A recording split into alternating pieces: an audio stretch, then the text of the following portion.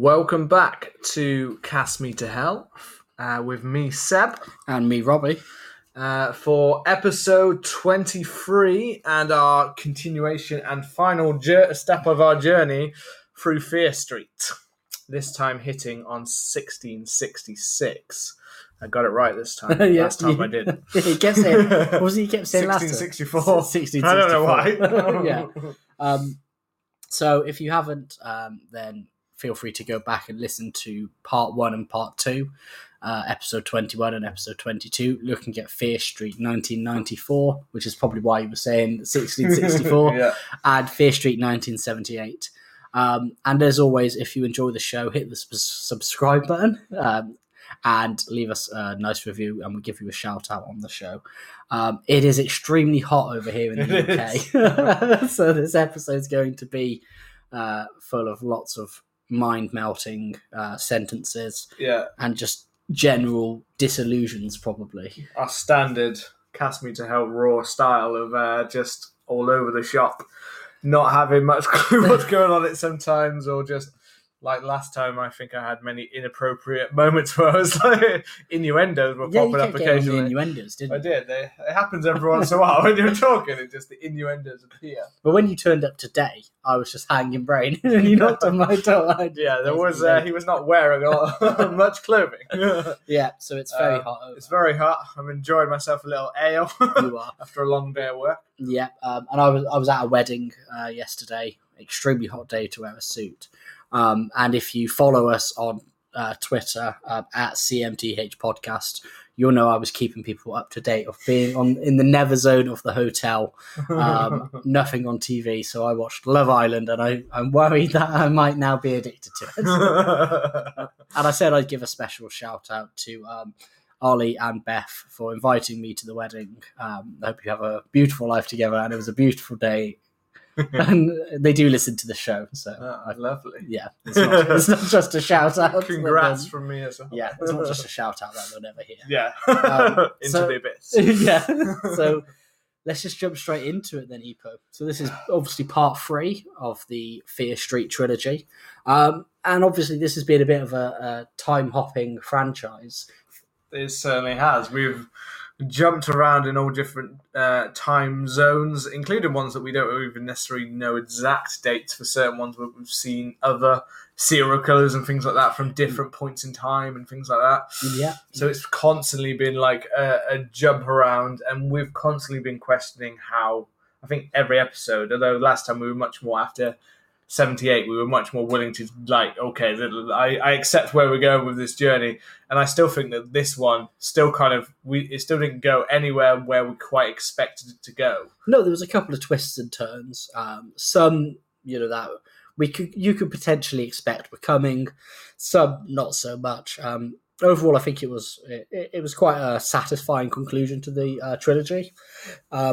Yeah, the thing that kind of kicked me off straight away, because if you've watched this and you've watched 1666 and you've been keeping up with us, you know that at the end, Dina kind of sees what's happened to Sarah Fear, and the first part of 1666 is kind of dedicated towards that. I think when we were watching this, we were kind of expecting the whole thing to just kind of be 1666, weren't we? Oh yeah, definitely. This is one of the things that completely threw me off, was that structure, change in structure. And yeah, there is quite a sudden change that kind of occurs where we switch. So later on, we go from 1666 to 1994 part 2. Yeah, and that is kind of we'll get to obviously 1666 first, but that is what I'm talking about, this structure where we weren't quite sure how they were going to map it out, how they were going to do it across the time. I mean, I'm very glad that this wasn't the case and we got 78 and part of that and only part a part of it, that we weren't constantly doing this. I'm glad that there was only a little bit of 1994 and 78. But with this one, it definitely felt a little bit like we were kind of there like, I don't know. Well, we watched when it got to part 2. We were like, damn, how far through is it? And it was only an hour in, and we were like, we felt like it had been longer. We felt like we were most of the way through like the film at that point. I was thinking, we must be wrapping up, and it's like, oh shit, it's only an hour in.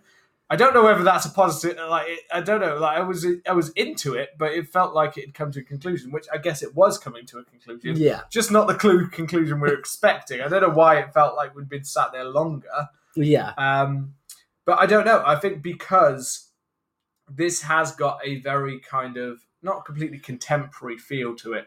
But I know I've heard a lot of people shout out things like The Witch and Robert Eggers kind of film and things like that. That kind of like very... it's not exactly full on... it's not exactly full on like horror. It's very slow build, a lot of tension, a lot of strange goings on, and particularly another one. 1666. I'd even say in my head it was a little bit Midsummer at times as well, like that a kind of stuff. Bit, yeah. That kind of like you're getting drip feed little bits of. But when I say 1666, like the other two, was a straight on slasher horror, no, it's not. No. It's not a slasher. In fact, it's not a slasher in any term. 1666. No. That part of it, anyway. No, it kind of goes. I mean, watching, because I was just watching it back before Seb turned up, so I could kind of refresh my mind with it. And it is quite interesting. The first thing that I noticed was when we were watching it, the kind of sudden. You have to prepare yourself almost for the sudden shift from a lot more, I say contemporary when I'm talking about something that's kind of set in 94 and 78, but something that feels a lot more modern, and then kind of taking a jump way back, 300 years or so, and becoming a Puritan almost kind of thriller in the way in which it kind of reminded me of the first time I watched The Village. Yeah. And you kind of have to brace yourself and prepare yourself for this kind of shift in kind of the way in which some of the characters are acting, the language that they use, and kind of, I mean, I think it took me a couple of minutes to adjust to that. And I would say that, interestingly enough, I found that Kiana Madeira, who plays our central lead, Dina, actually I found her better when she was playing Sarah Fear than when she was playing Dina. I think Sarah Fear is a lot more of an interesting character than potentially Dina is. Yeah. Because obviously this is almost like a flashback, but it doesn't feel as if it's a flashback because it's an hour, and you're seeing a lot of the people who we have the person who played Tommy Slater. A lot of the characters in this kind of come back and play I don't know if it's supposed to be the potential ancestors for all of them. We know that kind of the person who plays Nick Good, Ashley Zuckerman comes back as Solomon Good, his ancestor. I don't know if everybody's playing kind of the ancestors or something like that, but it felt a bit American Horror Story-esque in the way in which a lot of the actors came back to reprise kind of different roles. Yeah, definitely. Definitely. The one I was thinking. So we had obviously the Dina, Sarah Fear kind of one, and then we also had Olivia Scott Welsh as she was Sam in 1994, and she's Hannah Miller. Yes, this one quite a keep up. And again, you're talking about how Dina was better.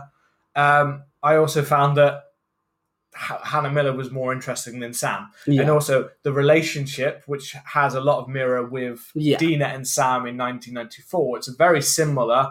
It's like different times. One's a little bit more accepting, not completely in 1994, but much more than 1666. Definitely.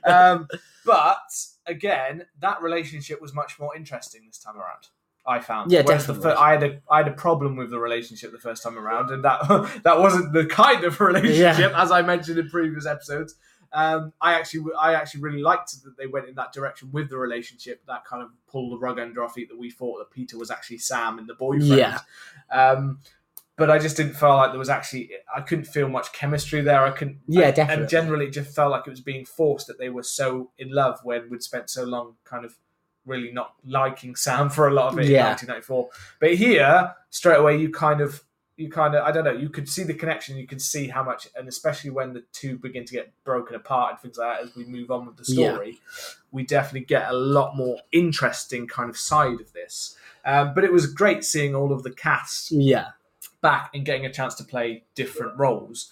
I don't think because like that, obviously Samantha is Samantha Fraser and she's Hannah Miller, so I think different there's only really the Goods are, I think, are the main ones that, like, because they're the ancestral family almost, aren't they? That have kind of gone through time.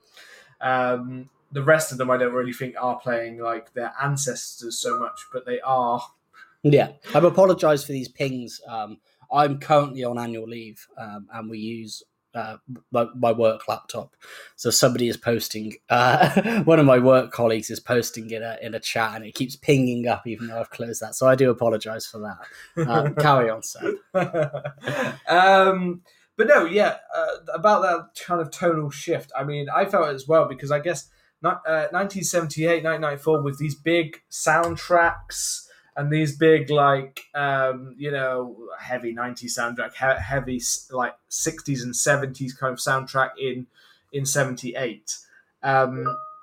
They were really, really, like, present, and you felt them. Whereas now we've got a really nice Marco Beltrami's music, like, soundtrack has now changed to this very kind of all about the violins and the, all of that very orchestral kind of sound.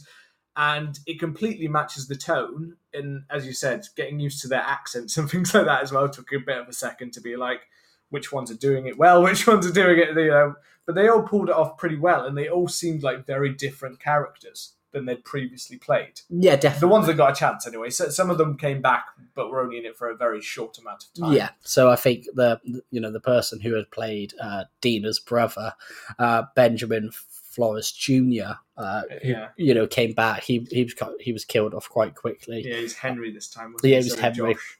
And then the Sadie Sink, who had played Chris, Ziggy in 78, came back as Constance, but again, was only a minor role. She was very minor. Like, I was like, oh, she's back. That's nice because I really liked her in 78, but she is very minor in this one and playing a little bit younger than I think she's meant to be in.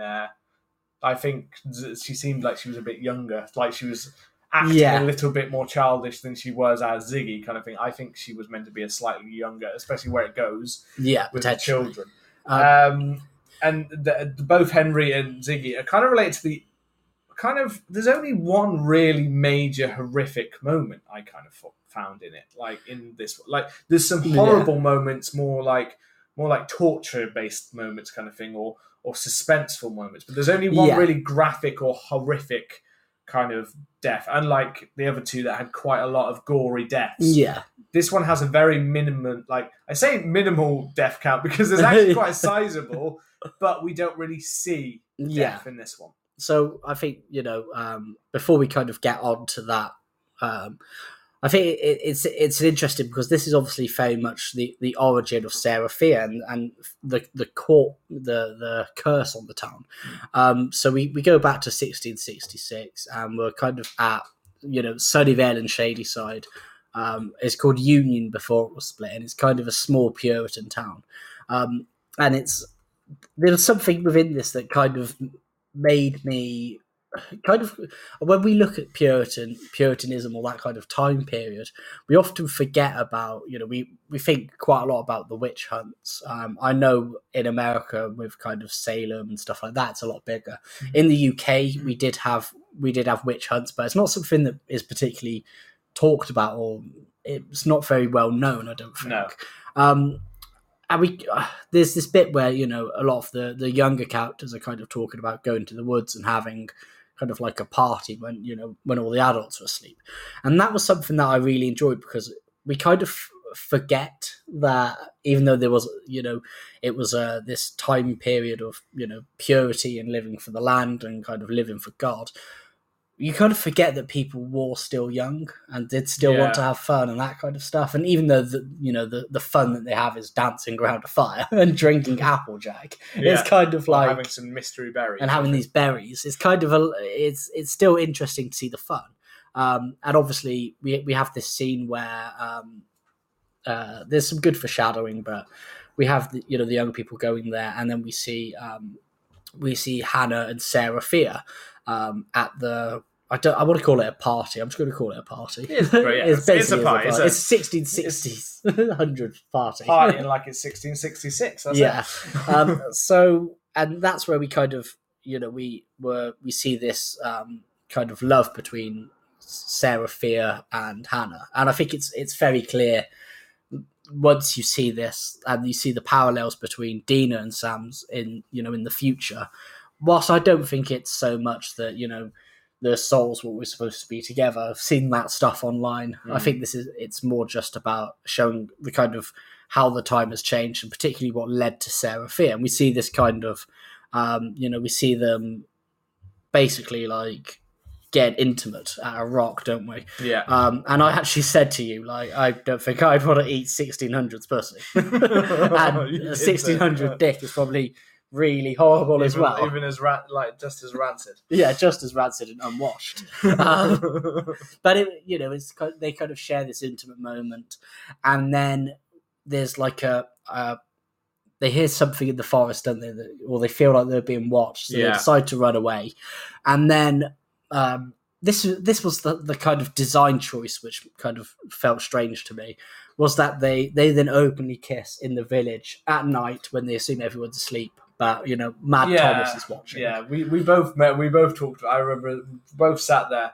We're like, okay, so they've just run away, and and their constant conversation at that point is talking about how oh God, have we been seen? Have we not been seen? Or have we been seen? And then as soon as they get out the front of one of the houses, yes, it still seems to be just about on the outskirts of the village, but still, it is like you're back in the houses, and now you're deciding to have an okay length of a kiss right in front. It just seemed like, did you just learn nothing from that kind of thing? You're the one that just thought someone could still be following you, watching you, and it seems an odd moment. It doesn't quite fit. But then we flip to the next day. This is something that, on second watch, and watching it the first time I did kind of enjoy, is that we then see the darkness overtake the village. Yeah. So kind of before this, there's some foreboding moments when they're going to get these berries from a widow who lives on the outskirts of the village. Who's like a old school witchy, and they're kind of supposed to these berries are supposed to make you kind of trip and see the other side. Yeah. And then Sarah Fear encounters this book of kind of incantations and, a devil worshipping book. But then they run away, once they've got the berries. So this whole kind of thing has been leading up about kind of Sarah and what's going on. And then the next day, this pig has eaten all of its young, and the whole village is kind of has this darkness over it. It does lots of things. So biting into apple, and the apple's moldy on the inside. Crops, foods on table are just rotting and already started to go moldy, even though they've just been baked and things like that. Yeah. Or just think the pig scene is quite disgusting. Okay. Because it's quite detailed. You see like the leftovers of the baby pig's head as they're like munching inside it, inside of it. And it's that kind of... And then we get quite a kind of badass when Sarah's just like straight away, hand me the axe. Yeah. Henry's like sick while she's just there and goes straight for it and goes, putting the piggy down. And we see that Pastor Miller, which is Sam's father, starts to show the signs that Tommy Slater had done in the future and that the killers had done. Yeah. So for somebody who, when you're watching this, having seen 94 and 78, that shit's going down, and that this is the start of something.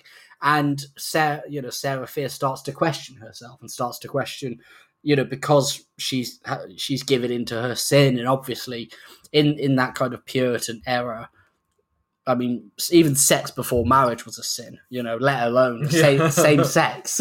So she starts questioning whether she's kind of brought this upon the village, whether her and Sam's actions have done this. And then, she finds that her dog's in the well, and Mad Thomas is kind of ranting about how darkness has fallen. And you could just kind of, it's not like the previous two installments where it's about kind of deaths and it has that slasher feel. This is more about there's no killer chasing. There's no killer chasing, there's no stalking. It's just about tension building, and it's just about foreboding, and it's about something. It very much looks much more away from the kind of slasher. Again, it doesn't even feel too much like the nostalgia. This is the one that feels closest to its own kind of thing. Definitely, for this part anyway. And I think it goes much closer to the other themes that we've found in it, like the themes about the community and the themes about like the change and the split between it and the adversaries they kind of have between each other in a town and those deeper. And that's kind of what we're delving into here, because these are the answers we want, really. We've already got the killers, the slashers, the thing like that. Yeah. But the one we really don't know about is the witch. Yeah, it's the witch. It is what's the why. The curse and why, and what was that weird blobby thing in the middle of the... So that's where we're delving into, like, here. One thing it said about Mad Thomas, and the guy who played Tommy, he plays Mad Thomas. Yeah. And it's a completely different kind of... He's very good. He's very good in it, actually, I found. Yeah, let's give him a shout out. Mr. Mad Thomas. Mr. Mad Thomas. Where is Mad Thomas? McCabe Sly. Yeah, McCabe Sly. As Mad Thomas and Tommy Slater. That's it, McCabe Sly. Shout out McCabe Sly. Big old Tommy. So we've got all of this kind of foreboding and this darkness throughout the village. And then we've got Solomon Good, very much as his brother, Elijah, and many others are kind of not given. Some of the men don't look like the best kind of thing. For instance, I'm saying Dina, but I mean Sarah Fear's father's kind of painted in a very negative light kind of thing. He's not exactly a great dad. He seems like a bit of a drunk, things like that. And we get Elijah, the other brother, who seems to be only out for himself a little bit, and you can see that kind of why Elijah might be the first of those goods to really split off and be more of the wealthy or the rich of the town. Well, what is he in this? He's I can't remember the name of it. Is he an alderman or something like that? So he's, I believe, alderman is kind of like the head of the village. Yeah, he is kind of like the head. And Solomon has been painted very much as the person who's gone away from that and he's gone to his village. We get a hint of his child and his wife are dead. Yeah, we don't know why. We don't know why, and it's not really necessarily mentioned, but we can kind of go to where maybe it's gone. But you get that kind of foreboding of that. But he seems so calm and so nice, and for Sarah, he seems so calm and so nice, and he's very much painted as kind of the male hero here. Yeah, like Nick was in 78. Yeah, as very much that. And I guess like at times, but he didn't get as much. It would have been nicer maybe if 1994 had painted the cop a little bit more of a hero, because then in which case you'd have a similar reveal across the three films. But I guess that's why they stayed away from it in the first. But you've got all of these like males, and Solomon's very much painted that, and this is when we go back to Pastor Miller. And this is our big kind of horrific scene. And again, Solomon's very much seen to take the lead and the charge here. He's come out of the village and he comes back because he can see that something is changing and things like that. Yeah. Almost more looks like he's looking kind of around at what's changing kind of in the village. And then we have about all of the children are gone and they've all been locked inside of there's church. A panic, isn't it? Yeah. Pastor Miller has kind of locked several of the children in the chapel. And there's... we'll talk about that scene before I speak about the foreboding of it. Yeah. And, as Seb was saying, Solomon kind of takes the lead on this and decides to break in with the help of a couple more of the village lads. And when they break in, they find out that kind of Pastor Miller has murdered the children, and has removed his eyes and the children's eyes, Yeah, it's really nicely done though. It's quite because Solomon won't let anyone in at first. Yeah, he sees what's kind of happened, and then you get this long where you can't see the children. All of their heads are kind of bent down in a very kind of creepy kind of you're not sure religious cult kind of. You're not sure if they're praying or you're not really sure what's going on. And this includes. So this is the part that includes. Sarah's brother. Yeah. And Henry, yeah, that's how I was looking for the name there. All of them are inside of their Henry, and you can just see, and they're looking around, and it is literally all of the people who you like Henry, who you expect to stick around a bit longer, who you didn't expect to see. Yeah. And as we see that close up of his eyes missing, which is really hard, and then we turn and see there's like eyes, there's like just a pile of eyes in the middle of and we look around, you see that all of the children are quite like. Just the way they look down, you start to see from the side the kind of eyes just like dripping blood around the edges, and Sarah kind of runs over to Henry and obviously screams when she Yeah. realizes his eyes are gone and he's dead. It's a really nicely played out kind of slow kind of horror moment, which is really beautifully presented. But at the same time, I guess it was a little bit of this is another tone change. Is that this is kind of the first moment of horror we kind of really, apart from the pig maybe, like Yeah. that we really get in this. And it does again feel like it's not unusual because again 78 didn't have anything until about 40 odd minutes in, did it? Yeah. But it does definitely feel a bit like slower to get to that point of when's the horror part of this kind of coming. Yeah. I guess a little bit of my horror inside of me was saying when's the horror coming, and when this came I expected it to start to ramp up a bit more. Yeah. But it's interesting with the pastor because the pastor then just tried to attack. He tries to attack Sarah, but she's just about saved by Solomon. By Solomon again, and then Solomon manages to off the pastor with a pitchfork, which is pretty cool. Yeah, it's pretty badass. And then there's then that moves on where they have a town meeting, and they're kind of, because they decide that witchcraft is the only kind of reason for this. Solomon is trying to keep people, calm and saying, well, he's just got rid of the evil and the person who did this, and to kind of let it go and to kind of move on from it. Yeah. But the rest of the village are kind of spurring up, there's witchcraft and it's got to be something like this. Yeah. One of the guys, I think I'm trying to remember who he played in 1994. Simon. So he's Isaac in this. And he's kind of saying that, yes, they went out and they, had a party, but they're young and it's not a crime. Yeah. And then they're kind of being called heretics. And then that is where Caleb, who I'm sure I caught this on second viewing, but Caleb is Peter in 1994. I didn't realise that at first because I thought Peter was quite a small part. I didn't notice it. Oh, yeah. And Caleb was kind of shunned earlier at the party and kind of publicly embarrassed by Sarah. Yeah. He had a little stiffy. Yeah, he had a little stiffy in front of the crowd. And then Sarah took the piss out of him. Which kind of. I mean, he tried to have his way. He did have to have his way. He was trying to force himself kind of onto her, and she comes back at him. But you kind of know that that's going to come back to Sarah when it happens. Yeah. We're both there like, oh, that's not going to go well, is it? Yeah. I guess we could see this, like we knew where this was going. We knew that, you knew the witch kind of thing was coming. Obviously, it's being played up across all of the episodes, kind of thing. So you knew where it was kind of coming. But I think this scene is great because we know that. I mean, I actually looked into a bit of the UK witchcraft kind of witch trials and witch hunts, and they reckon that there was kind of 500 to 1,000 people who were killed, or burned alive, or drowned, or whatever, under the witch hunts, and 90% of it was women. We know just from kind of history and reading a lot of this stuff that it was a lot to do with sexism. It's a lot to do with the patriarchy and stuff like that, and having this kind of scene just kind of shows that Puritan kind of it was vibe, it was all men in a room. Yeah, because kind of like several again, so it kind of the scene does it. It's not just in one sitting though. You see several times like this. They go over several kind of meetings, and it continues to build and build. And I think it's the same meeting actually.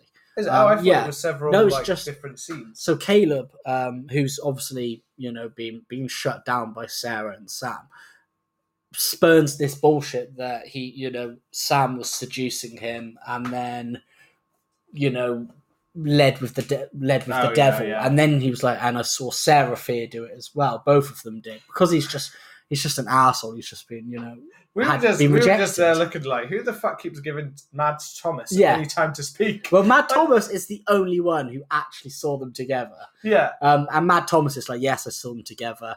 But then you get shot, and I think this is probably why you think it was a load of different meetings, but then all of the men are just suddenly it does a little bit of Sarah that's why it does it's like a little montage of like different men speaking, continue.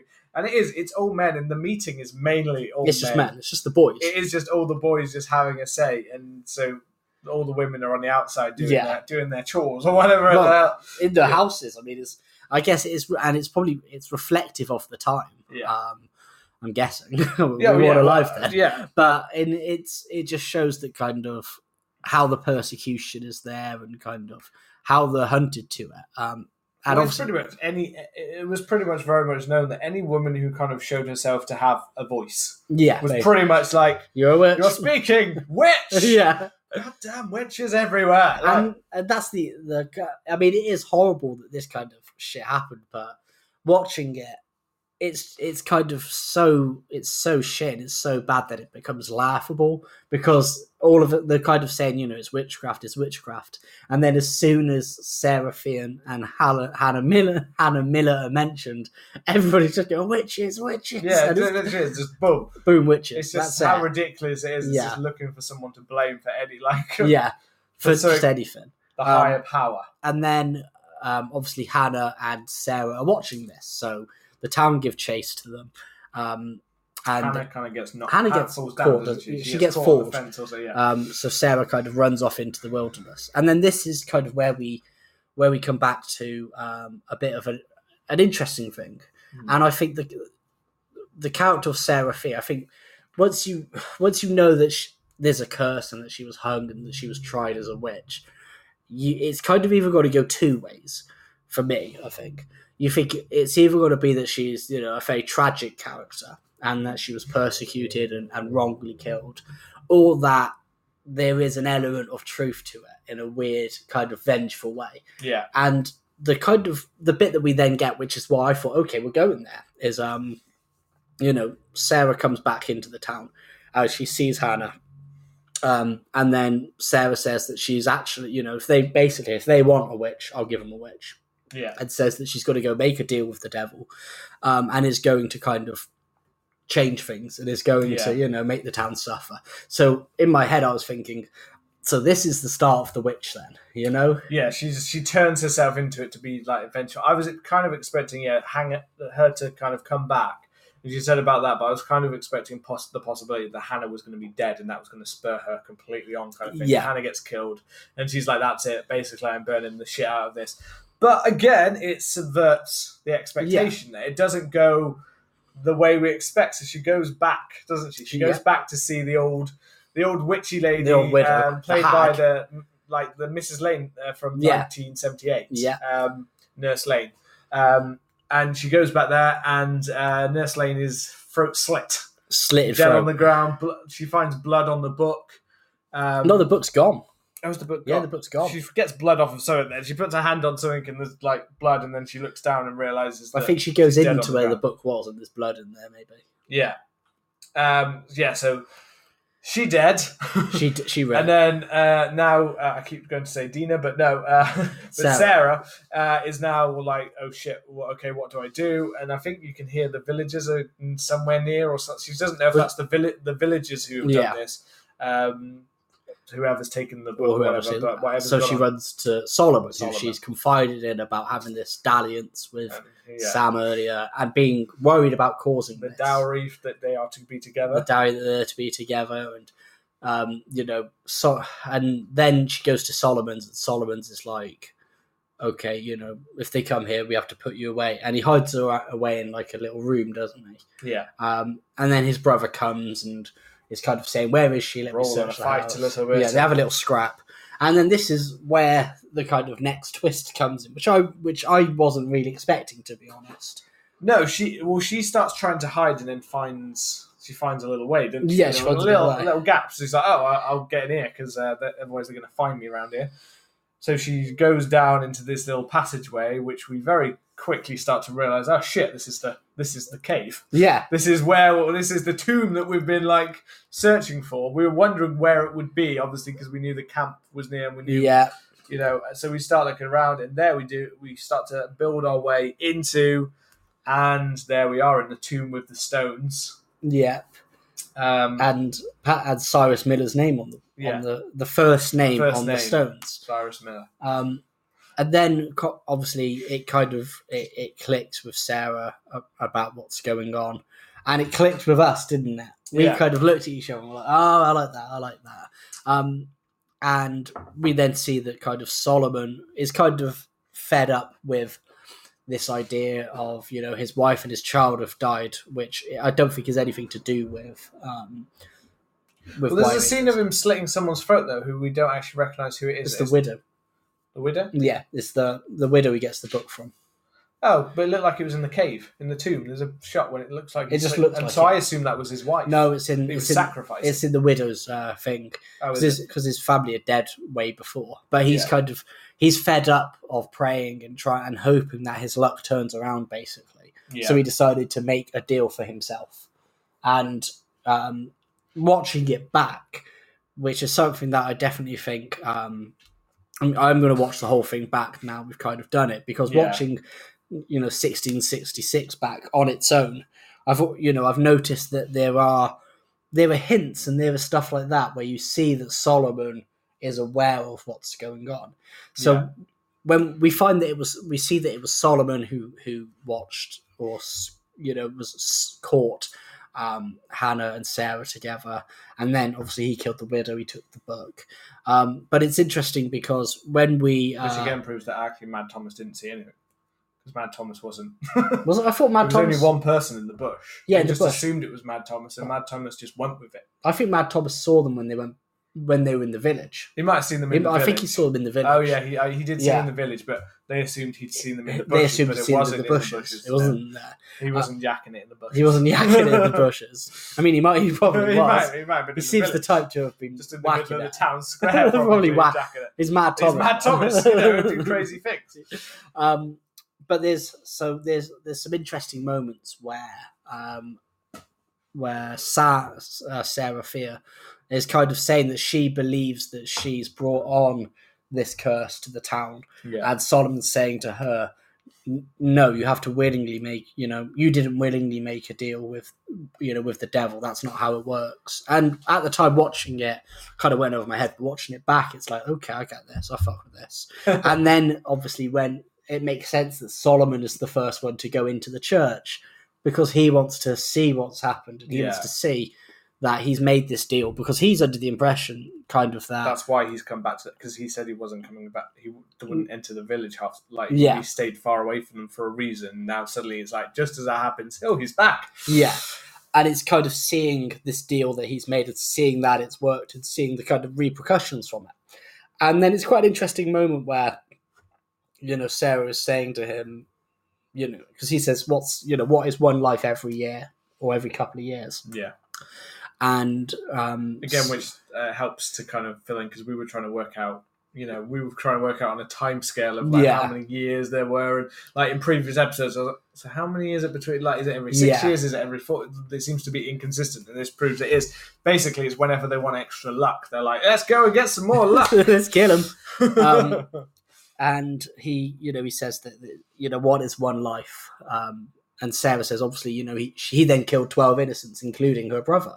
And he does make kind of a fair point. And I can see, Solomon's rationale behind this, because he's saying, well, these people were quick enough to turn against you and to curse you and to run you out and to hang you, for something. So are they really innocent?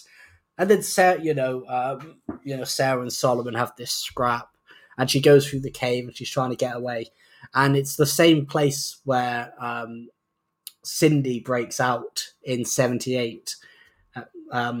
But Sarah ends up breaking out into the church house where Cyrus Miller was. And as she's running out, she rips her hand off during the scrap with him.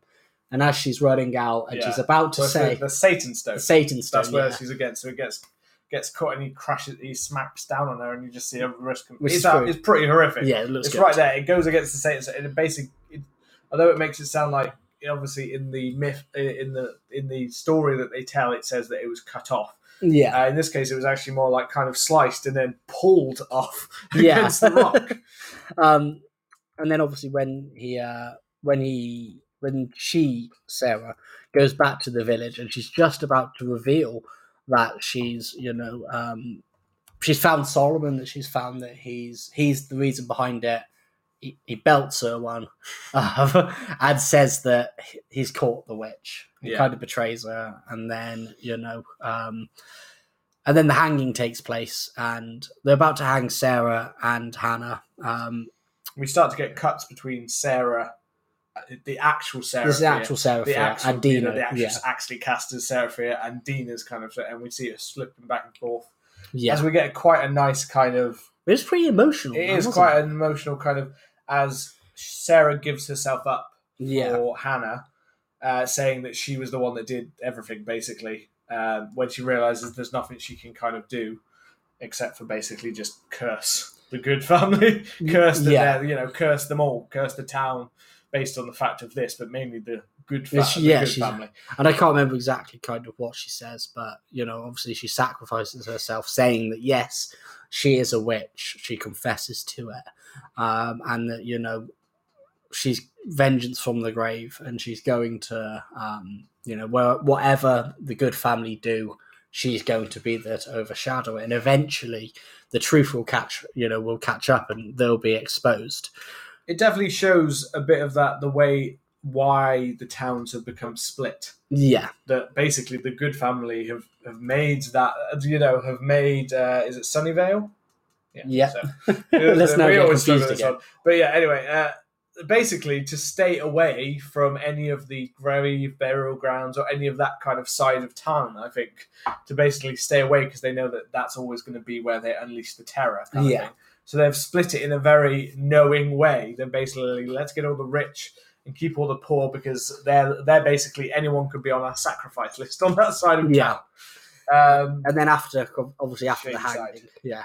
hanging, the kind of the young people and the ones that we've seen in previous installments, 94 and 78. Lizzie, Isaac, Hannah, and Abigail. Believe Sarah, and they dig her body up and give her a proper burial, and they write the stone that says "The witch lives forever." Yeah, but they also nicely kind of. Well, this is something that I loved.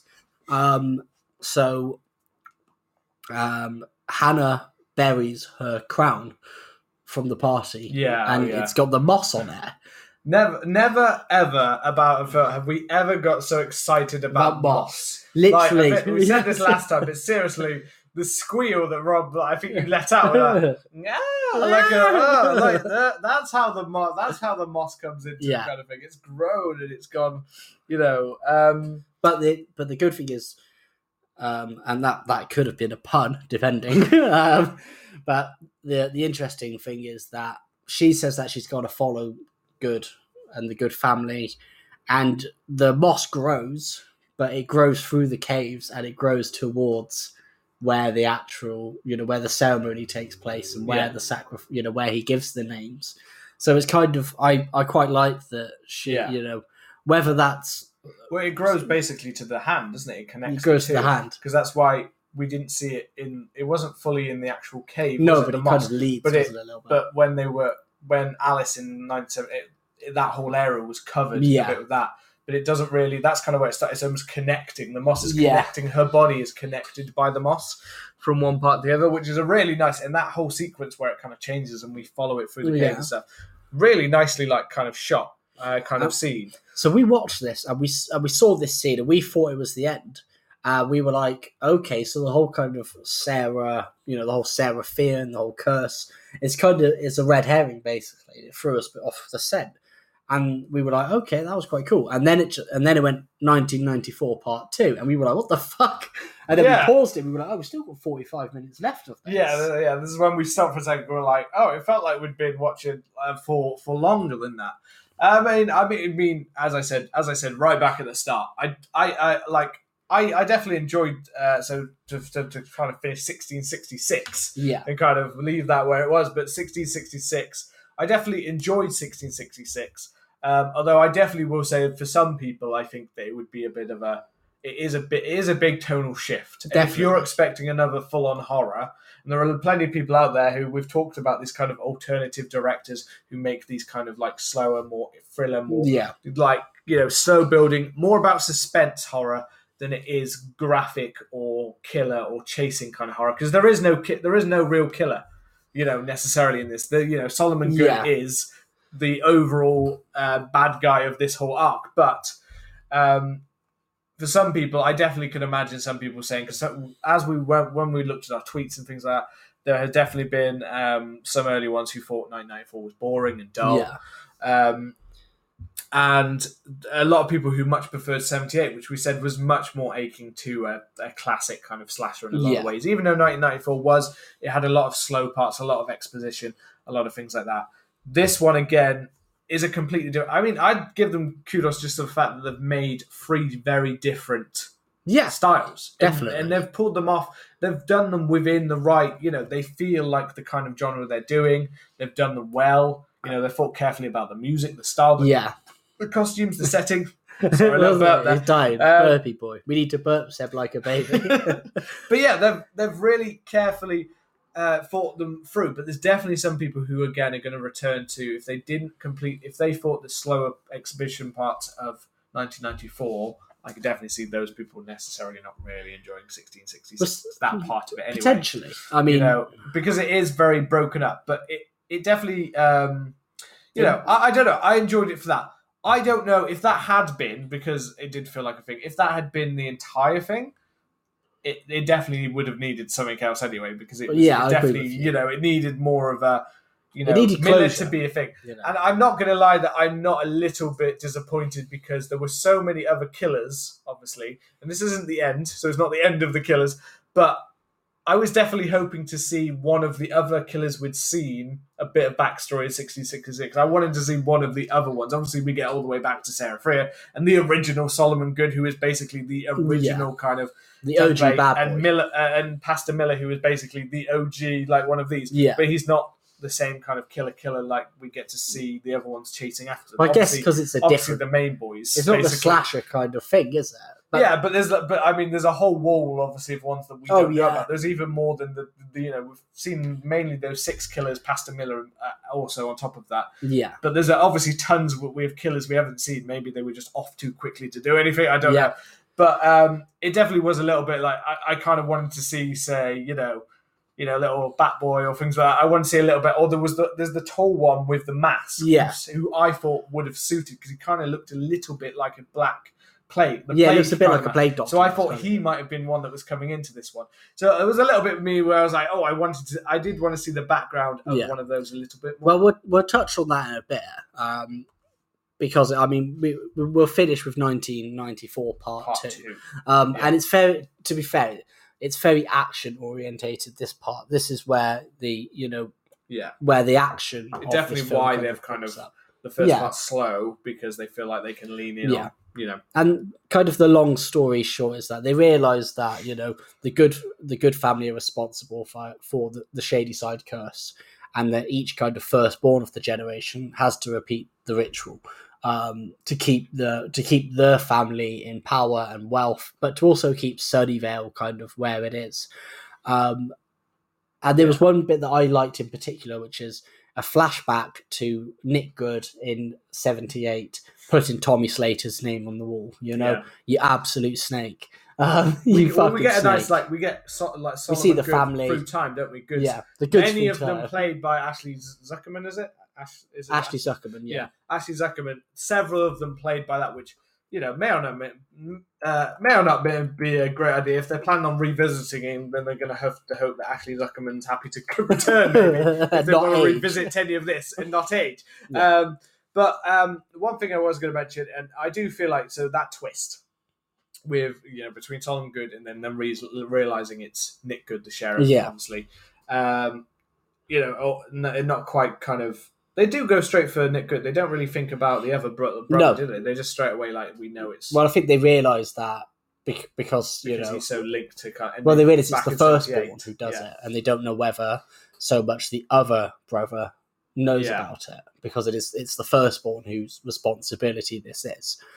But I feel like for some people, I think that twist might be, it's the ones in charge of the family. You've got the sheriff, you've got the brother. For some people, they probably... I mean, I didn't get the cop much in the film. I thought the mayor might have a CD, but I didn't see much of the cop. You did. But in 78, with the reveal of Thing, I definitely started to think more about, here's this power family. And it definitely kind of clicked more in my head. For some people, they're probably going to be saying from the very beginning. Oh, They I knew knew it was it going to was be the coming. sheriff. I knew it was going to be the good family, either the mayor or the sheriff. And because the sheriff is more prominent, Yeah. because the actor is more prominent across the whole timeline, Nick Good, they probably said, oh, I know that this is going to be, this is going to be the good family. Yeah. There are many people that say that, but I would kind of say on the Twitter side that, and I said, yes, you might think, oh, it's a fairly obvious twist. But I think the reason it's not an obvious twist is because of how many good red herrings are thrown in there. Yeah, there's a Because good we couple of think herrings in Sarah there. Fear herself is a good red herring, and as we showed earlier, she kind of throws us off the scent several times. Is she going to become a bad witch? Is she going to be a witch of vengeance? That kind of thing. Or is she the tragic character? And with Solomon and things like that, again, the actor himself just helps throw it off. Ashley Zuckerman does a good job of actually being quite endearing. Yeah, You kind of want to like him, even though you know that Nick Good had that twist kind of thing. I guess again, all these things where they kind of throw it in your face, and because as a whole, all three parts have subverted expectations quite well. There's been scenes where this is how the classic horror would go, and then they flip it on its head. Yeah. So I think here, with the Nick Good twist and things like that, I just think I don't believe that anyone consistently throughout was like that. 100% is definitely how it's going to play out. There was probably a few people, I mean, but I'd say, that's more talk. Maybe. I'm sure there's lots of people for a second who went, oh, maybe she is, or maybe it is. Yeah. It threw them off enough. And that's all this needs to do. Yes, I mean, no one can rewrite the rule book. You know what I mean? Yeah. We know how horrors work. If you like horror films, there's a good chance that at some point you're sat there going, yeah, I know that's it. I bet that's going to be it. I bet that's going to be it. Just because you made the guess what it's like watching a Scream film and being like, oh, I think they're the killer, and then you make 20 other guesses. And then it's like, oh, I said it was them. I said it was them. In between my 20 guesses that I made throughout the film. That's literally like me. Yeah, As well. that's it, yeah. Like you're saying, oh, I guessed that from the beginning. I also guessed 5 people before that, 20 people after that. Yeah, but that's how it worked out. So yeah, I just think it's been really well played out. Yeah, it's nice now in 1994 that we kind of get to ramp up towards that finale. Well, it does kind of work well, because I imagine that it would almost be like when previous characters have touched the mound or the beating heart, or whatever it is, under the town, or they've touched Sarah Fear's grave. It's been flashes, so I would imagine that from 1994 part 1 to 1994 part 2, it is taking place in seconds. Yeah, and it does. The kind of speed does then, and the action definitely picks up.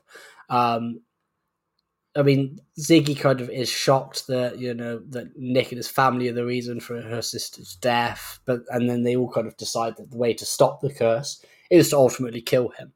Yeah. They know that it's now after Dina, so they kind of put her blood in, and they decide to. I mean, for me, I wasn't overly huge on this part. I mean, it kind of works, but they decide that they recruit Martin, who I thought Martin was a decent character, but it felt random his inclusion kind of in the end. At the last, at the last minute, it did feel a bit like, did you not have any other characters? Kind of not that there is any other characters, but it just kind of felt like, well, he's not really been part of this journey except for a little bit. Well, he's at the very opening of 94, yeah. and he's been arrested all the time. And it would have been nicer to potentially have Martin in the whole film, because him having taking on the kind of the comic relief character could have potentially opened up Josh's character to be more interesting, because Josh is kind of balancing comic relief with his own kind of character arc of moving away from being this kind of shy, almost like introverted character who just speaks to people online, to coming having his own character arc. And I think that Josh could have been made a stronger character if he didn't have to do so much of the comic relief. I mean, Benjamin Flores Jr. played him well, and he delivered. But I think for me, it would have been good to bring Martin in potentially as more of the comic relief. Yeah, maybe. I think Martin's brought in only because it kind of feels like only to resolve the whole. There's the little mystery around who's doing the spray paint that seems to be linking the words on the spray paint that's all over the town, linked to the words of Sarah Fear. Yeah. And you have the kids quoting it and stuff, and there's even one where it's in school, remember? And things like that in school. That's true. So we have it early on, so it's kind of to resolve that, but it still just feels like a little bit of it. It still doesn't feel like enough reason for him to be. So you very much assume that he's a goner because he suddenly feels like cannon fodder. Yeah, you know what I mean. And then we have. So the plan is that they draw the slashers. Or the Sunnyvale killers, Shadyside killers, whatever we want to call them. Let's go to the mall. Yeah, and they draw them into the mall, they lock them in there, and then they kill Nick. They're going to carry him, in the blood, and then let the killers kill him. And I kind of like the idea of the plan, and I like the throwback to Carrie, because obviously there's the bit in 78 where Nick and Ziggy talk about doing that. And I really like that, but what doesn't make sense to me is that you have this, some of the Shadyside killers. So, for instance, Tommy, who's got an axe and shows himself as being quite capable, and then you have the big hulking dude with the plague doctor mask. You would have thought that they would just be able to get their way out of the shops because they just have those kind of metal thin metal barricades. The axe would have gone through that. The axe would have gone through it, and the other guy could potentially rip through it. Yeah, I thought it was fairly clever. It was clever, but it wasn't to have it as like its own little prison cell, basically, and bring it back to the mall where it all began, kind of thing. So it kind of, and it was a very very 90s shopping mall kind of style. It worked, but I just felt like that. It felt some of them. It felt like they could have just smashed their way out. Some of Ryan, who's kind of the skull face, kind of 90s Ghostface killer, who's a lot smaller and agile, kind of made sense for him not to be able to. But the rest, there is one thing for me, kind of thing. I mean, I've got to be honest, throughout all of this, I was constantly, I know, yes, they're linked to the blood and things like that, but I think throughout all of these, I always kind of, we closest, and it's probably because the closest we got to it was in 78, but I kind of just wanted to see some of these guys just get to go to town on a bigger group of people. Well, I'll bring that up in a minute. Let's finish up first.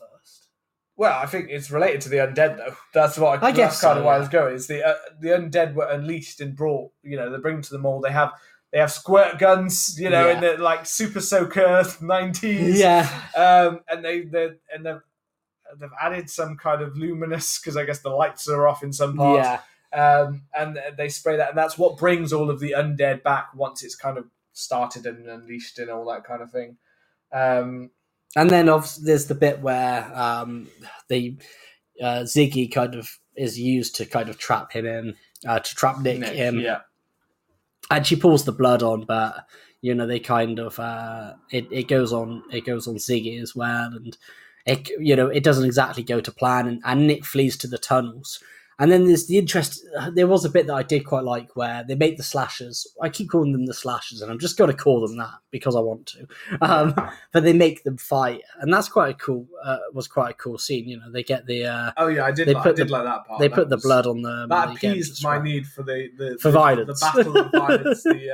Your blood first. Because it is a blood first. It's just only because I guess you've got this big group of killers.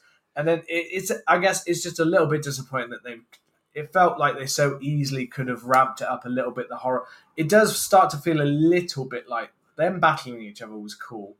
But I gotta be honest, the few deaths that we do get at this point, and as we said, like in 78, some of the deaths didn't feel quite as inventive. The one thing 1994 did have that some of the deaths felt quite inventive at times, or like well kind of placed. 78 had one or two cool ones, made me around the head lopping and things like that, but it did feel like not quite as inventive. And then by this one, when the policemen die, it just feels completely tame. Like like it feels like, okay, we were like, okay, these policemen are here just to die. Well, they're just there for the body. I'm absolutely fine with that, but if you're going to bring in two policemen to die, then make something impressive of it. You know what I mean? You've got 6 serial killers all around. Well, one gets stabbed in the back, doesn't he? And then I can't remember what happens to the other one. I think there is still a bit of a confusion because they don't get blood on them. So, and we've said that they walk past. Like they walked straight past Josh because he didn't have blood on them. The policemen don't have blood on them, but for some reason these killers kill them. I think they were in the way of the people who had blood on, maybe. Yeah, I think so, but that's a little bit of an. It was a little bit weak because Josh was literally like right next to Tommy. He had plot armor though.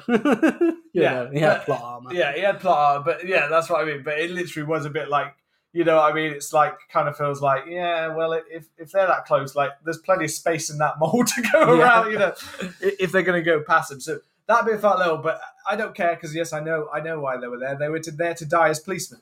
But I honestly, I don't really remember exactly how they died. I just know that it's very quick. And one was stabbed in the back. Yeah, didn't feel very earned. It was all very, like, it felt like, and the cop had been in the previous, one of the cops is, you know, I think the deputy sheriff or something like that, who'd been in the previous one. And he's there for so short amount of time. Yeah. When he had quite a moment in 1994 when they were in the police station, it just kind of felt a bit like, well, that's just a waste, really. Like, I was expecting a little bit more inventive than that. You know what I mean? Like when you've got all of these killers, if you're going to have one of them just happen to him, well, then why can't we have like several of them go after one? Yeah, I know. You know, several of them just like hone in, like get out my way kind of thing, or accidental, they get splattered. I would have preferred actually if Nick came in with them. I know he was incognito, but he could easily come up with an excuse for why they're in the mall and we need to be, you know, he's the sheriff. He's obviously used things to his tactic before. So if he'd come in with them and then that bucket had fallen down or whatever, you know, that kind of thing, they played it so they didn't realise, and then a bit of the blood splatters on the two cops. And then it's like, oh shit. That like, would be quite they cool, all hone in. And this was another thing where Ziggy,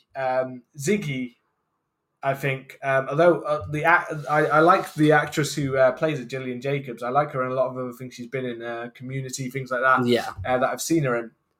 But it didn't really. Her character arc kind of confused me at times. It kind of didn't seem like she's the recluse and then doesn't come recluse, which of course we knew was going to happen. Yeah, like it's classic, like Sydney Prescott in Scream 3 kind of thing. She's going to come out of it. But I don't know. She went from, like, at times for a little bit, she did this heroic move with Nick, and then we get a moment a little bit later when they need to go and save Dina. Yeah, and her and Martin we expect to be. He's played very much up as a wimp, kind of in a way. Well, he's comic relief. But she completely is also the same, to just back off, and it's like, well, everything you've been to, that doesn't seem like the Ziggy. I know she's changed, but it just didn't seem like that Ziggy from 1978. It doesn't seem like the Ziggy you just sacrificed to like bring Nick towards her. Yeah. It seemed like a step back for her character. Yeah, it felt a bit inconsistent. You know? So yeah, there was a little bit of the character that just a bit off, and it just this Ziggy, the Ziggy of 1978, was was more interesting. I think. Yeah, definitely. You know, a bit more of a badass. Yeah, whereas this one seems a bit too tame. Like you said, I like the recluse, and then she comes out of it, and she spent a long time, and she feels that she's the one to draw Nick in and do that. But then, when they kind of have to realise that they have to go out and face the killers and pass through to allow Dina to kind of catch up with, Nick. Yeah, there's that hesitation to go, which doesn't kind of seem very much like her. And I'm sure she only agrees to go because Josh has got to go out on his own or something like that. But I also feel like Ziggy and Nick in the overall story have had much more of a history. Yeah. And in a way, I kind of want to see Ziggy be the one to take down Nick in the end. Same. Dina didn't feel earned for Nick. She went through the story to find out about it, and she went through the stuff with Solomon in Sarah Fia's body. Yeah. You know, so there's that link of the same actor kind of thing. But we do this is when we get into the cave, and there's a big battle for the possession, the book, the walls, all of that kind of thing. Yeah. Obviously, all of these killers are released. We do see that all of the killers are created when earlier the killers were created. We do get to see that big blob creating lots and lots of them coming out, kind of thing. Where, to be honest, we expected to see even more of them because it looked like they were just going to pump out like half of those names. It looks like a lot. A raid of them, but we got the same slashers basically that we've seen. But that's not a problem. They're all cool. And we Sam also gets unleashed at this point. Yeah. So she's coming after Dina as well, and so she starts to pin down Dina, and she's strangling Dina, isn't she? And Nick's being a little dick. I'm just trying to think where we went with that with Nick. Well, so Nick is obviously running through the caves, and and then Sam kind of is possessed and goes into the cave as well, and Sam then fights Dina, and Dina's able to kind of snap her out of it, which I get, but yeah, again, it felt That kind felt of inconsistent. it felt inconsistent because I feel like a lot of I mean, it's hard to say without seeing a lot of the other ones, but Tommy wasn't able to be snapped out of it, and No. Ryan wasn't able to be snapped out of it, and it just kind of felt. This is probably where people are linking it to like the love connection between Potentially. Seraphia and Hannah, which I just don't think that's maybe they are trying to make that, but if they are, I'd say that that's a bit of a failed movement because it's two different characters. They're not actually related by like blood or anything like that. Which, they're not, I don't think they're not they're supposed to be ancestors. I related don't by think. blood, no. They might be in some weird incesty this person way. Actually, they can't be because Seraphia's dead. Yeah. I can't imagine. I don't know what happened to Hannah Millist, but well, she's dead by yeah, 1994, definitely. She's dead by then, but I mean, I don't know if she had children or things like that. But still, it just it definitely feels like a bit of a. That's a bit of an obvious move. Like Yeah. she can break her out of it. That's. And then obviously, that's the how weird does thing Nick die? Well, so obviously Dina manages to pull Sam and stop possessing her, and then she fucking smashes her head against a rock. Oh, and yeah, I she said does. to you, imagine that just killed her. Yeah, She that's it, dead. just kills Sam She's doing back that. and you kill her. Yeah.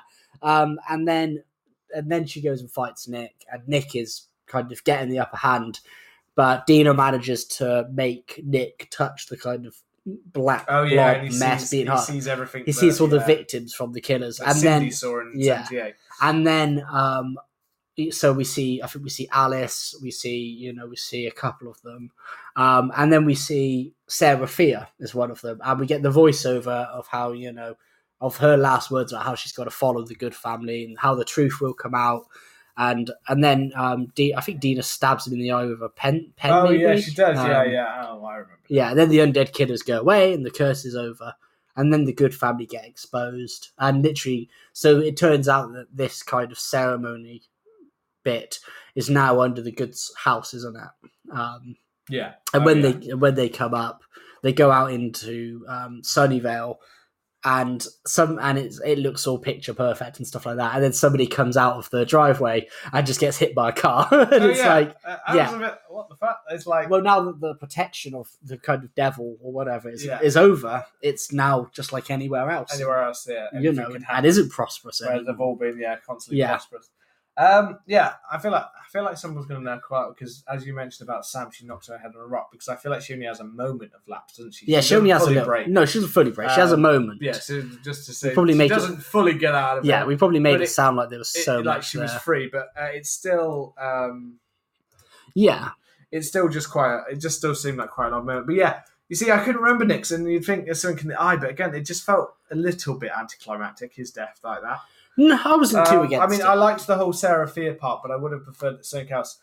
A bit of a dragged into something or taken away by something. I'm almost thinking of Ghost Swayze, like the guy that gets pulled away by the ghouls. Yeah, I like it, but I quite like that because Solomon is like, what's one life for this? One life every few years, and I quite like that the whole of the good family have been detached from the consequences of their actions. Yeah. So him seeing all of the victims of his family and kind of his last moments of being I really like that part. I just wanted the extra like. It would have been or cool. even if that, I don't know what that weird thing was, but I was kind of almost expecting it to literally like swallow eat him, yeah. take him in or something like that. Like it's cool. Over kind of thing. But I guess ideally I'd have liked Ziggy to kill him. But that's what I mean. In my head, I would have liked to have just seen her final like maybe more of a moment where Sam didn't break the thing and she was kind of held down, like got into the thing, like them fighting. Dina pushes him on, he touches that, he sees that, he's kind of stunned for a moment kind of thing. And then maybe it's a moment to see that Nick still hasn't learned his lesson kind of thing. Yeah. He still turns away from that and he's still just as much of a prick. Yeah. So, like showing that he has basically purely been made evil by this, no matter, even if he sees all of that horrific thing, which you'd think would change him. Yeah. It would have been nice to see that moment where he turns around and basically, like in a moment where Dina's basically held down and being killed by Sam, that's when Ziggy comes in and just swipe someone.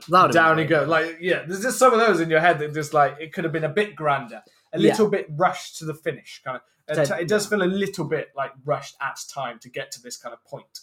That kind of just end. I don't know why, because it's part 2, 94. We've still got no, lots of people are going to say this feels disconnected. This feels more like a TV series or a thing that could have been released in just parts of a TV series or something. Well, I guess that was the idea behind releasing the 3 films, wasn't it? But yeah, but it does work as it is. It just does feel a little bit like it's got to get to that kind of finish, but not that it is finished. Because we don't know. So obviously, we see that everybody goes about their lives, and the good family get exposed, which is like Sarah Fear said, the truth comes out. The legend of, I don't know if the legend of Sarah Fear stays, but Nick Good becomes known as one of this, as a serial killer.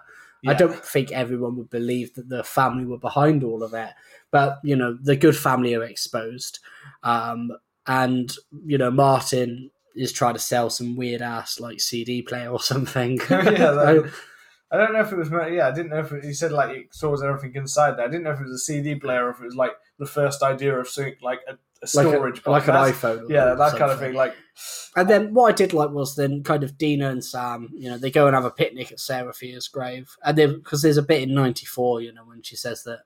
I can't remember when exactly it is, but she says, they'll have burgers and they'll listen to the Pixies and chill.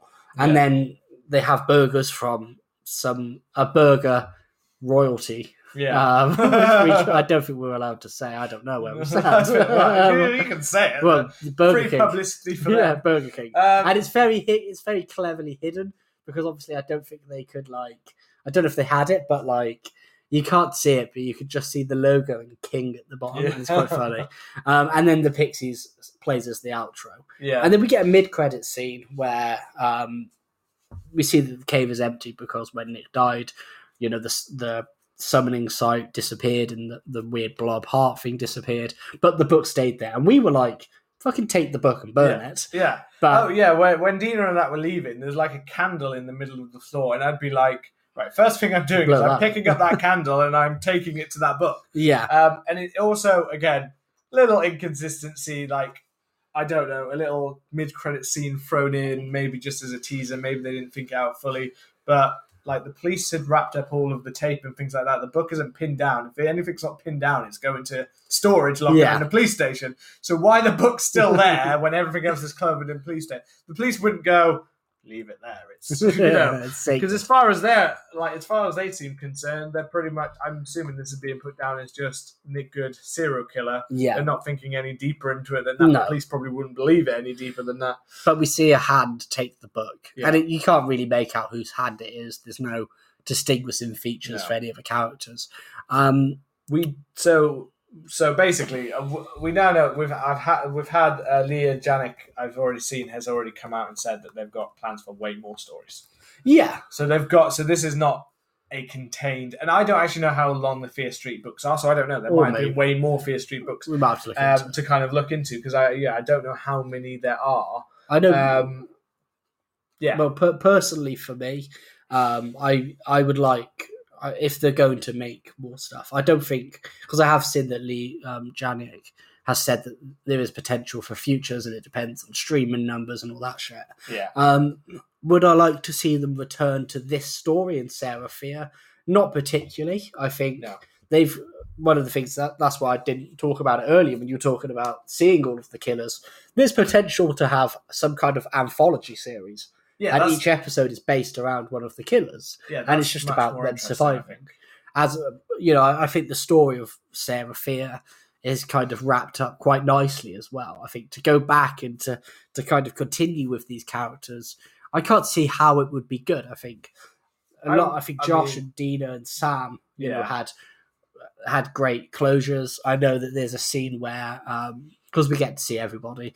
I know there's a scene where Ziggy goes and visits Nurse Lane and gives her, a book or a diary, and whether she's explaining what's happened to her.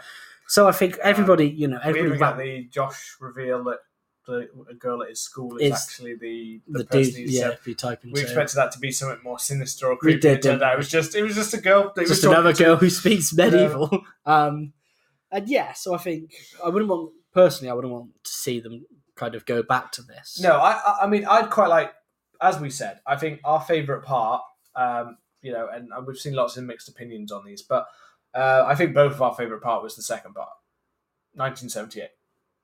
Yeah, I think 1978 was our favourite. Like, I think, Well, what I've I think, seen- I think I like, obviously as a whole, I think it will be great, and we're both going to go back and probably watch all three Yeah. parts now. I'm assuming, because I want to see the whole thing play out in one go, just to see, what I catch, what I see, and I think it was almost intended to be seen in that way. that's like the in way I one see whole. it. Yeah, it's worth a watch and a rewatch, I think, to kind of pick up on these things.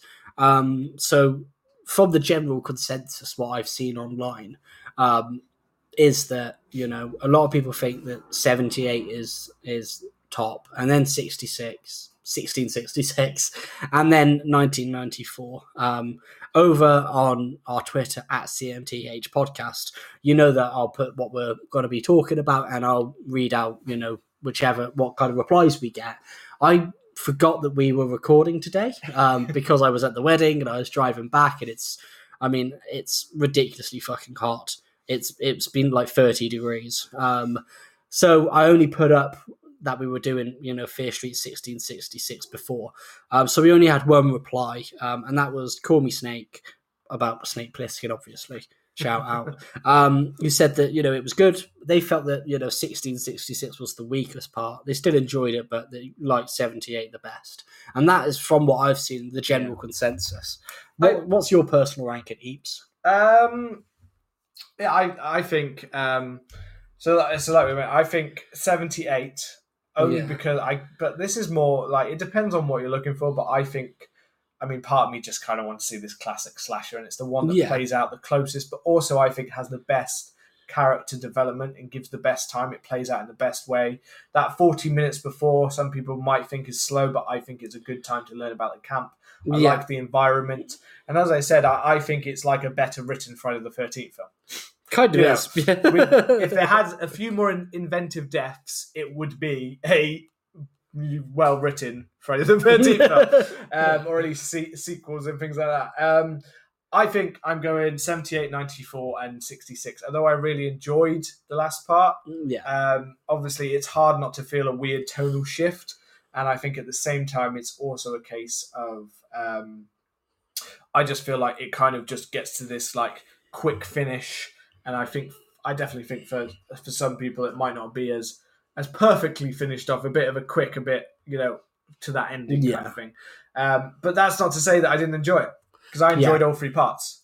I thought all three were good. I definitely do say that the first part did have its very slow moments. Yeah. But when it was properly kicking in with the slasher and building that mythology, and remember, this one had the hardest job to do, I think. The first part is always the hardest. Yeah, to build the mythology, and because of that first one, that's why the mythology overall works so well, because we had all those hints to build that we're literally linking between each one, which is done so well.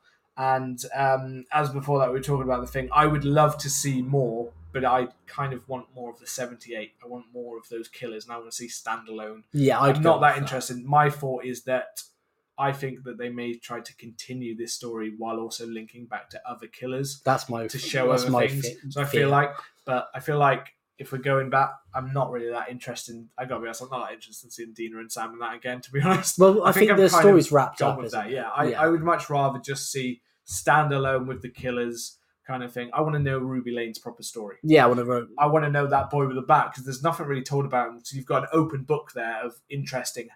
It's a child, what I mean? That's creepy as fuck. Yeah. With a child that gets possessed slowly bit by bit and turns into that. And you got to think. Well, I'm assuming it's a child. It could be a midget in a mask. It could be. But I don't know if that's the correct term there. But one of the goods has got to be fucked up to put a child's name on. Yeah, exactly. That's what I mean. Which I quite like. A little child that pissed him off.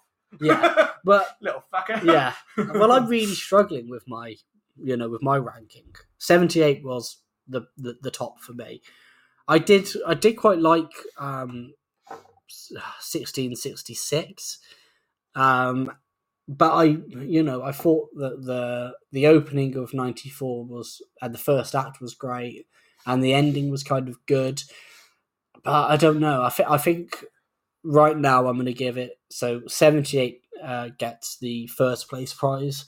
Second place goes to 1666, and then third place 1994. It could change next week. I don't know. I mean, I definitely think it all depends. I think because we're classic lovers of slasher, I'd say it's always going to lean on the one that felt the most slasher. And yes, the first one was kind of scream slasher, but it pulled it off fairly well, but not perfectly well, whereas I think 78 pulled it off perfectly. Yeah. I think it might also be because 78 is the most standalone. It could kind of work on its own. Yeah, I know there's the extra mythology of the thing that we don't know about. But overall, I think the rankings kind of thing, because I do think one doesn't completely work without the other. No. 78 is the closest to a standalone, but it's not a standalone because there's still a lot of questions on either side that you'd have. You'd be like, who the hell are these people if you hadn't watched the first one? And you'd also be like, where the fuck's it going next if you didn't have anything else? So I do think it's hard to say. When it's part 1, part 2, and part 3, it's a planned trilogy. It kind of needs to come as a whole. But it works well together, and I think each part is retrospectively slightly better. Now it's all complete. I expect to think 1994 is better once I rewatch it, kind of thing. Yeah. Because the more I've watched it, the further away I've got from it, the more I thought, I think there were quite a few problems there. However, I do think revisiting it, I might enjoy it a bit more now that I've kind of seen the whole story and I get to kind of enjoy, like, I know where that's going with that. Yeah. I think, So overall, I think it was a lot stronger than I expected it to be. And me. When I first heard about it, I thought, this is right. This is up my alley because it's a slasher. It's a mythology based. I like that, but I expected it to be pulled off with quite poor actors, teen actors, things like that. And I expected it to be, because it was R.L. Stein, I expected it to be maybe a little bit cheap at times or things like that. And for the most part, CGI, practical effects were both fairly good. The actors all did a pretty good job for the most part. The sets and the costume design were class. Yeah, got a good array. There were a good array of actors in there, and the story worked well. I'm not saying there couldn't have been some better bits and some stronger writing at some points, but overall, I think we've all been treated to something that is far better and will be looked at as fairly well remembered, to be honest. For a Netflix one as well. Remember how much shit they pump out? Yeah, they do. There's a lot of shit. If you watch most of their movies, I've got to be honest, it's like 1 in 10 good. Yeah, so we've been quite lucky, I guess. But I guess that is going to finish today's episode, unless you have anything else to add, Epo. No, I'm just saying I'd like more 3-week events of horror stuff. Yeah, let's do it. You know what I mean? I'd like more of this kind of thing.